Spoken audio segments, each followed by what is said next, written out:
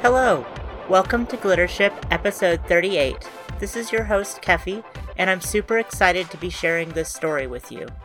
This week, we have a reprint by Megan Arkenberg, Lessons from a Clockwork Queen, with guest reader Sunny Moraine. Megan Arkenberg's work has appeared in over 50 magazines and anthologies, including Lightspeed, Asimov's, Shimmer, and Ellen Datlow's Best Horror of the Year.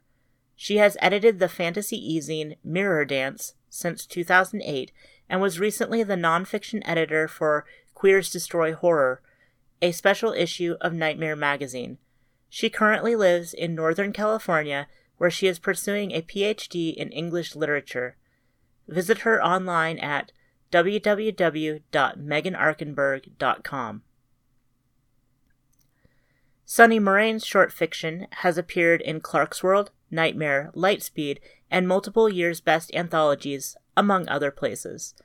Their debut short fiction collection, Singing with All My Skin and Bone, is available from Undertow Publications.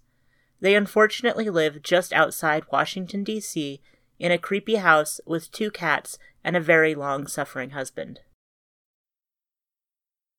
Lessons from a Clockwork Queen by Megan Arkenberg.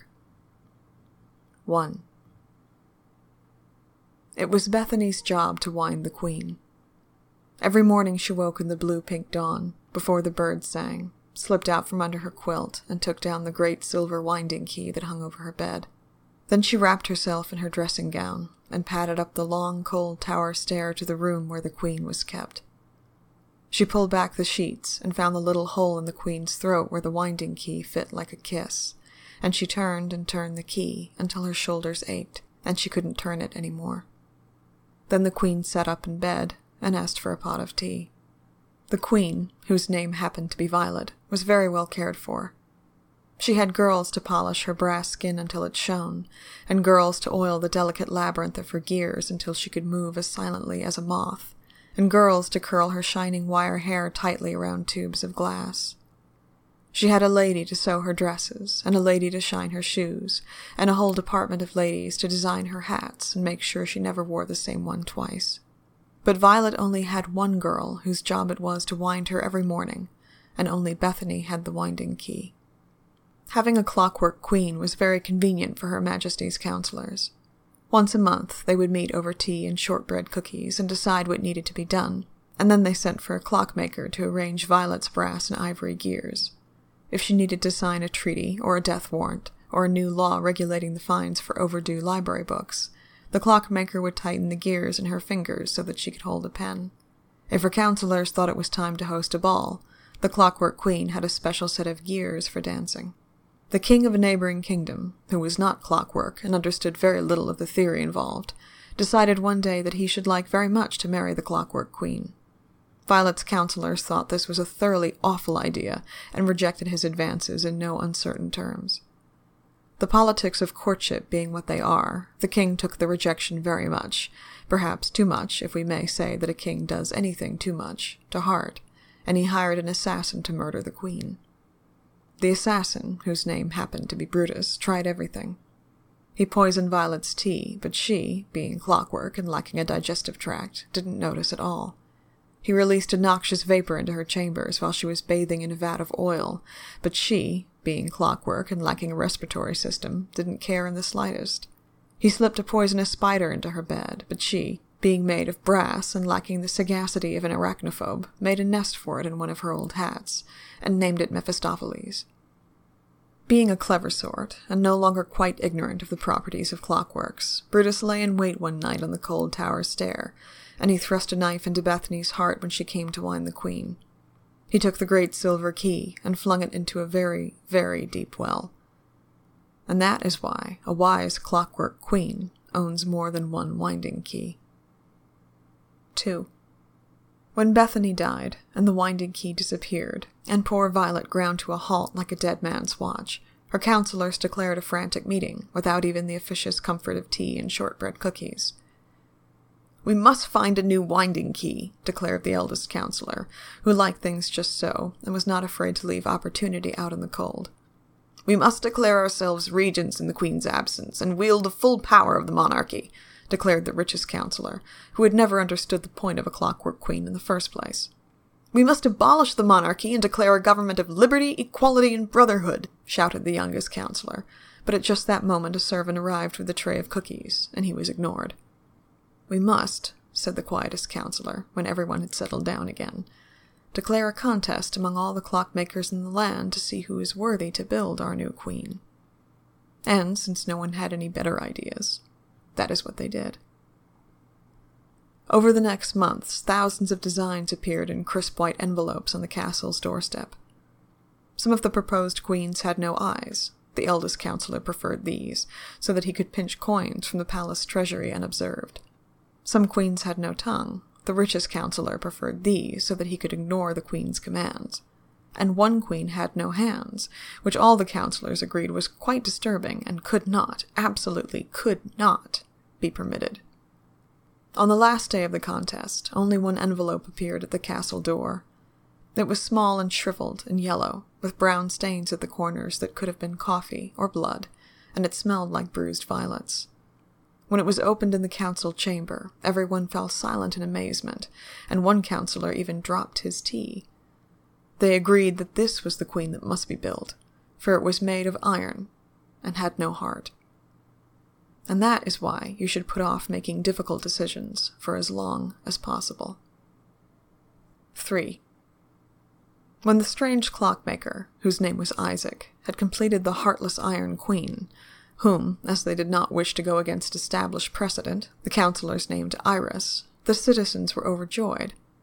Not that they cared much for queens, clockwork or otherwise, but they were an optimistic, philosophical people, and Iris was very beautiful. The city became a riot of banners and colorful ribbons and candy vendors on every street, and the Stationers' Guild declared a holiday, and children bought pastel paper to fold into boats, which they launched on the river. But as for the Clockwork Queen herself, she was very beautiful, and there was only one thing to be done with a beautiful queen. She must be married off. Once again, the councillors gathered over tea and shortbread, and, because it was a holiday, a slice or two of rum cake. There are several proven, efficient ways to marry off a queen, but experts agree that the best way is for her councillors to throw open the palace for a ball and invite every eligible young man in the kingdom to attend. The council spent days drawing up a guest list, excluding only those who were known to be ugly or vulgar, or habitually dressed in a particular shade of orange, and when, at last, everyone was satisfied, they sent out the invitations on scraps of pink lace. It snowed the night of the ball.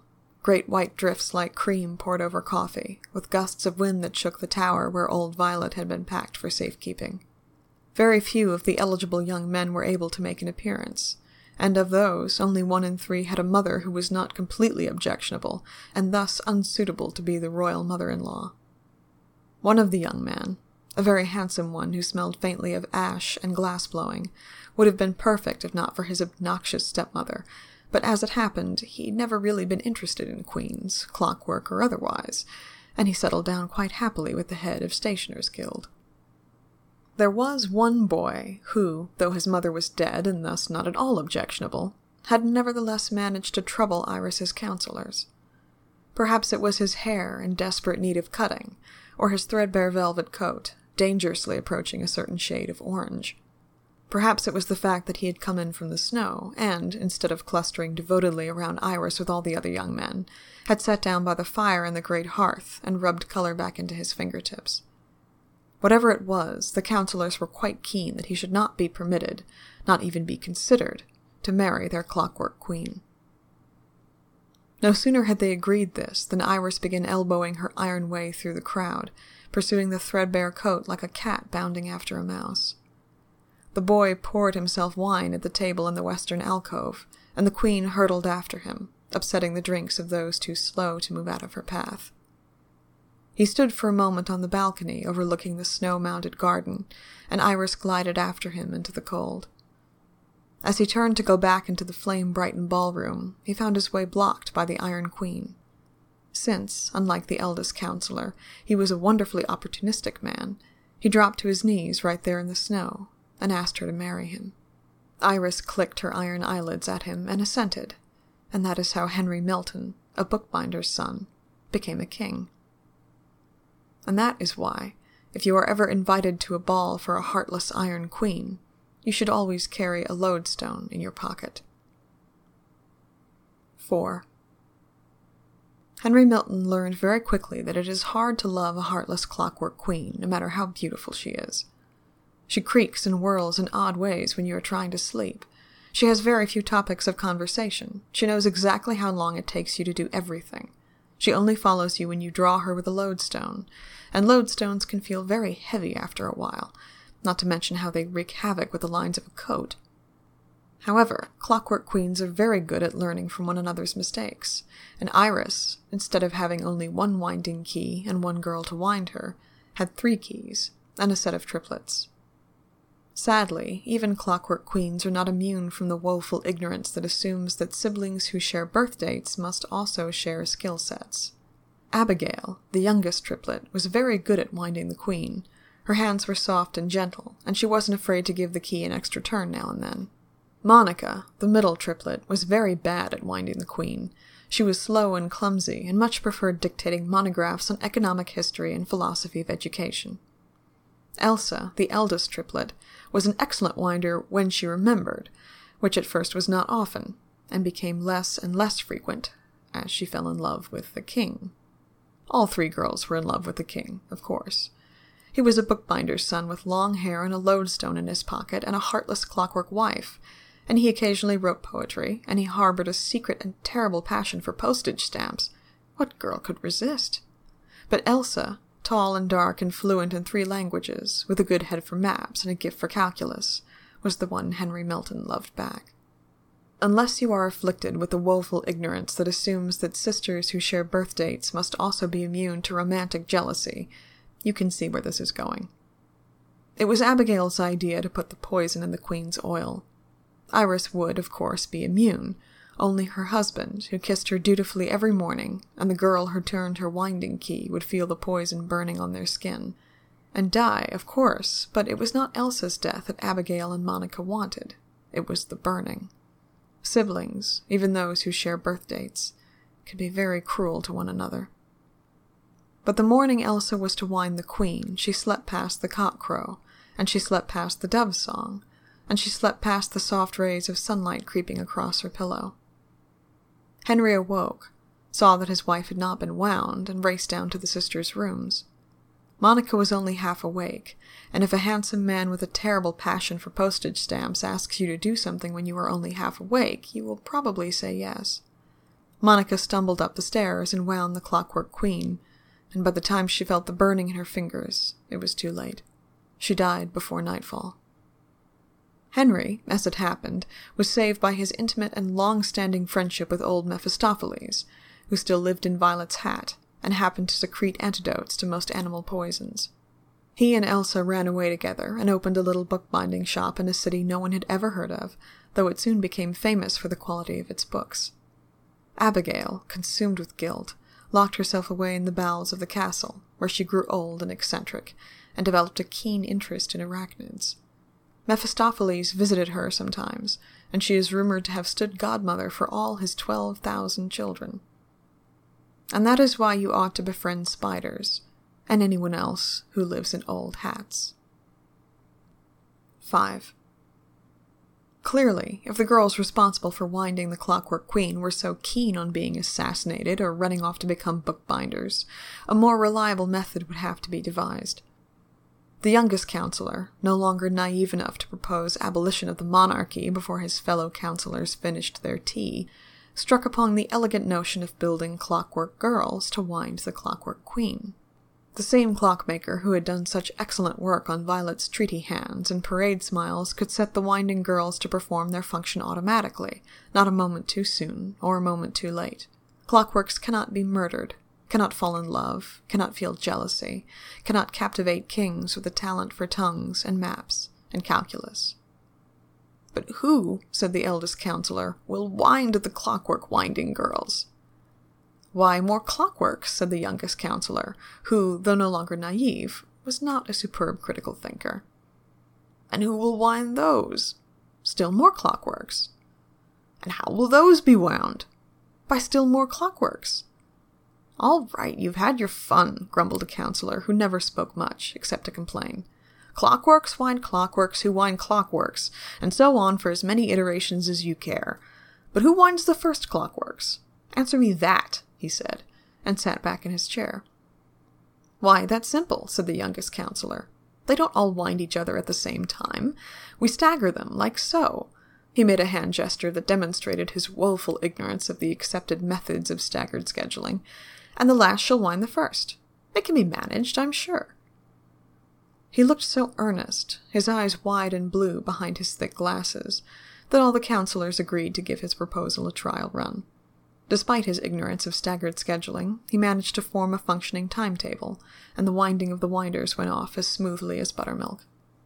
And that is how the Clockwork Queen came to rule a clockwork court, and why clockmakers became the richest men in the kingdom. 6. You, being a very rational and astute kind of reader, might be forgiven for thinking that Iris could tolerate her clockwork court, perhaps even love it. However, she could do neither. Clockwork queens are no more liberal over strange whirlings and creakings than their bookbinder husbands are, and they are no more pleased with limited conversation, and they no more wish to be told how long precisely it takes them to do anything. Though they will never admit it, every once in a while, a clockwork queen likes to be late for her appointments. So one day Iris opened the great wardrobe in Violet's old rooms and pulled out a beautiful robe of ruby silk and sable, and a pair of sleek leather boots, and a 3-cornered hat with a net veil, and a sprig of dried amaranth blossoms hanging from the front. She powdered her shining skin until it was pale and dull, and oiled her gears until they were silent as a mouse's whispers. So, disguised, she went out into the city in search of someone to love. There were many people she did not like. There were merchants who tried to sell her strong-smelling spices, and artists who offered to paint her portrait in completely inappropriate colors, and poets who rhymed love and dove with no apparent shame. There were carriage drivers who cursed too much, and primly aproned shopgirls who didn't curse enough. And, as always, there were overly friendly people who insisted on wearing a certain shade of orange. By noon the streets were hot and dusty and crowded, and the amaranth blossoms on Iris's hat were scratching her high forehead, and she was no closer to loving anyone than she had been that morning. With a sigh like the groan of a ship being put out to sea, she sat on a cool marble bench in the center of a park, where the rose petals drooped, and the fountain had been dry for decades. While she sat there, lamenting the short-sightedness of her counsel and the inadequacy of humanity, she smelled a bit of cinnamon on the breeze and saw a girl race past, red and small and sweet. If Iris had possessed a heart, we would say she lost it in that instant. Since she lacked that imperative piece of anatomy, whose loss would have been cliché and technically inaccurate in any case, we will say instead that a gear she had never known was loose slipped suddenly into joint as she watched Cassia, the perfumer's daughter, race through the park with a delivery for her mother's richest client. Iris followed Cassia as steadily as if the girl were carrying a lodestone, which, we hasten to assure you, was not the case. On the doorstep of the client's house, after setting the precious package in the mailbox screwed into the bricks, Cassia finally turned and met the gaze of the Clockwork Queen, who was, in case you have forgotten, most phenomenally beautiful. "Please," said Iris, "come to my palace, and I will give you my silver winding key. And that is why you should never hesitate to run your mother's errands." 7. Cassia was a very curious girl. Of course, anyone who accepts the winding key of a complete stranger in a public market is bound to have some small streak of curiosity, but Cassia's curiosity was broad as a boulevard, shaded with flowering trees. She was always very faithful about winding Iris, but when she was done she would sneak off into the cellars and the attics and the secret places in the castle. She found albums of postage stamps Henry Milton had long ago hidden away, and some old diagrams for building a queen with no eyes, and a box of 12,000 baptismal certificates written in the smallest script imaginable. One day she found a cold stone staircase winding up into the towers, and in the room at the top of the stairs she found Violet. Of course, the council hadn't just disposed of her when she ceased to run. Do you throw out your mother when she stops reading bedtime stories to you? Do you throw out your lover when he stops bringing you cherries dipped in chocolate? We should hope not. At the very least, you keep them for parts. And so Violet remained in her tower room, standing precisely as she had been the moment her spring wound down. Violet was not as beautiful as Iris, but she had sharp cheekbones and a strong nose, and a rather intelligent expression, considering that she had no control over how she looked when she finally stopped short. In some angles of light, she appeared positively charming. Of course, this was all irrelevant, because her winding key was still at the bottom of a very deep well, and she could not move or speak or love anyone until she was wound again. Every day for a year, Cassia climbed the long, cold stairs to Violet's room and stared at the lifeless queen. She memorized the way the sunlight looked at noon, kissing the bronze forehead and the wire-fine eyelashes. She came to love the smell of dust and cold metal, the creak of the wooden floors beneath her feet. Finally, after a year of staring and wondering and hoping, quietly and desperately, Cassia raised herself on tiptoe and kissed Violet's clockwork lips. She felt the bronze mouth warming strangely beneath her own. She heard the ringing click of wire eyelashes against sharp metal cheekbones, and the click of gears and clockwork fingers as a gentle pair of hands folded around her waist. And Violet took a deep, shuddering breath. "You," Cassia said, "are far too charming to gather dust at the top of a tower." That night, they slipped from the castle while all the Clockwork Court was sleeping. Poor Iris, having dismissed her clockwork winding girls, was left alone and untended in her rooms. The court continued to wind each other on an ingenious schedule, never noting their queen's absence, and so the aristocracy slid ever closer to the precipice of decadence and anarchy, all because of one girl's curiosity. And that is why it is important to clean out your attic once or twice in a century. 8. But even to love that begins in an attic, surrounded by sun-gilded dust motes and the creak of wooden floors, world enough and time were not promised. Cassia and Violet had barely crossed the kingdom's forest-shrouded eastern border when they came upon a stone bridge, and beneath it a rushing white-crested river, and beneath that, a troll. Trolls were not very common in the kingdom ruled by clockwork queens. As a rule, they dislike metal and shiny things and anything that requires winding keys, their fingers being terribly thick and clumsy. This left Cassia and Violet somewhat ignorant of the customs of trolls. In this particular case, the custom was a full bushel of apples and a yard of purple silk, and a brick or two for the house that the troll was resolutely building somewhere in the forest. Appleless, silkless, brickless, Cassia and Violet began to pick their way across the slippery bridge, when there was a crash like the felling of 100 trees, and a great cold wave swallowed the bridge before them. When the water receded, there was the troll, bumpy and green and heavy-handed, and standing right in their path. "Where is my toll?" she grumbled, her voice like wet gravel.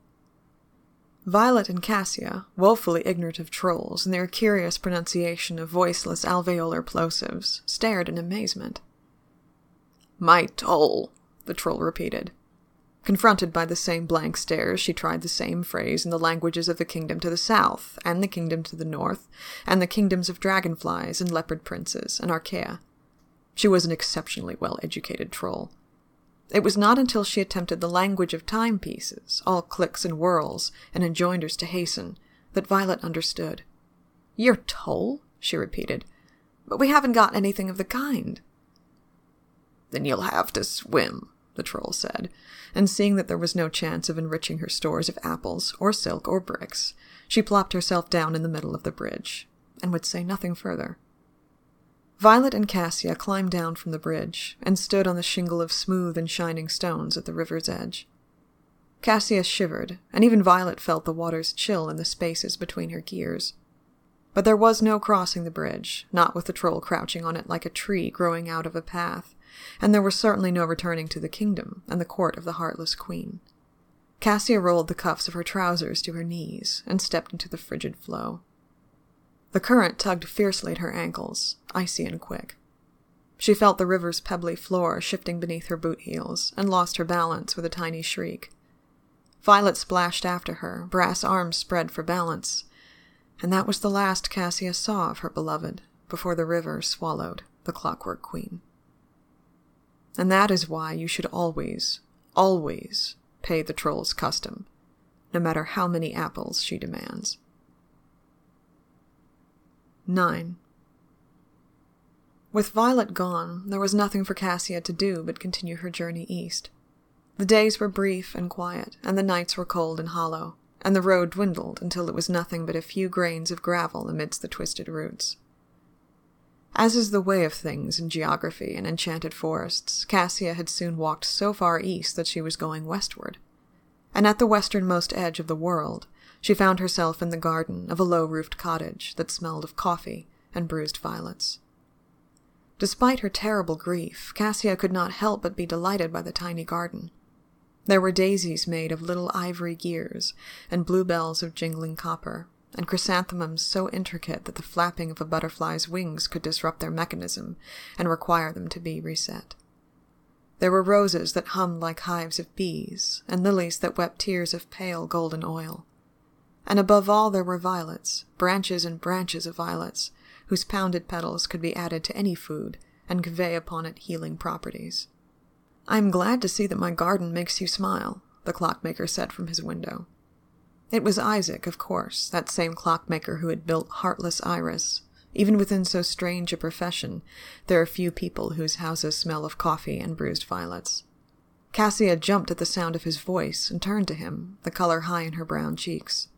The clockmaker, poor man, who had lived so lonely at the western edge of the world and had never seen a human being blush, fell instantly in love. Most people react very irrationally to their first taste of love. They form silly ideas about keeping the object of their affection near to them forever, and think of names for their children, and even dream of the days when they are both ancient and sitting on wicker chairs overlooking the sea. Or they chafe at the thought of being under their beloved's spell, and immediately think of 1,000 ways to be rid of them, by accident, by cruelty, by hiding from them for years, all of which can become terribly impractical. Still others try to pretend that it never happened, and behave indifferently to the object of their affections, but of course something always gives them away, an accidental touch that becomes a caress, a too gentle look, an extra teaspoon of sugar in the beloved's cup of tea. But clockmakers are by nature quite rational, and this particular clockmaker was even more rational than most. Isaac weighed the dangers of each possible response, and in the same instant plucked 3 clockwork flowers from his garden, a rose, a lily, and a sprig of violets. Cassia gnawed her lip in curiosity as he held the flowers out to her, his hands shaking minutely, like a wire too tightly wound, and bid her choose one. She took a long time to choose. The flowers were all so beautiful, and each one seemed to sing to her of the weight of her choice. But of course she could not know. The flowers could not know. Only Isaac himself knew the true price of each stem. If Cassia had chosen the rose, singing and sweet-scented, Isaac would have knelt and asked her to marry him. If she had chosen the lily, weeping and pale, he would have strangled her with a purple silk scarf and buried her beneath the amaranth bush in his bedroom window. But since she chose the violets, quick and dark, he swallowed his passion and his fear, and served her a cup of salty chicken soup, and sent her on her way. And that is why you must always remember the names of lost lovers. 10. So Cassia found herself again on the borders of Iris's kingdom. This land was ruled not by a clockwork queen, but by a mortal man, and everything was cold and covered in grey ash. The land lay under a curse, an apple peddler warned Cassia when they sheltered for the night beneath the same lightning-racked tree. The king was dying of consumption, and his daughter, who happened to be a very powerful witch, plunged the kingdom into drought and ice until someone came forth to cure her father. It was, the peddler said, a beautiful show of filial devotion, if ultimately quite useless. Cassia listened to the story and said nothing, chewing it over like a dusty bite of apple, and fingering the sprig of violets in the pocket of her coat. Another day of walking brought her within the shadow of the dying king's castle. Cassia shuddered to see the coat of arms blazoned on the door, for this king was the same one who, many years before, had sent Brutus to assassinate Violet. Again Cassia fingered the clockwork petals in her pocket. Then she went to the door, and knocked. A tall woman answered, her face pale as a disk of bone. "What do you want?" she snarled. "I am here to cure the king," said Cassia, But first you must promise to give me whatever I ask for when he is returned to health." "If you can cure my father," said the princess, "I will give you this kingdom and everything in it." And she led Cassia through the winding hallways to the king's deathbed in the palace's heart. Cassia rolled up her sleeves and stoked the fire in the room's great hearth until it blazed like sunlight on apple skins. She sent the servants for a black iron kettle and a wooden spoon, and some chicken bones and a gallon of clean water. When she had boiled the bones to a clear golden broth, she added salt and carrots and soft white potatoes, and slivers of celery and sweet-smelling thyme. She used a silver ladle to dish the soup into a peasant's wooden bowl, which held, in its splintered bottom, one single petal from a clockwork violet. When the king had eaten the soup, color returned to his bone-pale cheeks, and his lungs became clean and whole again. He leapt up from his bed and embraced his daughter, whose black eyes sparkled in the firelight. "The king is saved," the princess said. "What is it you wish from me?"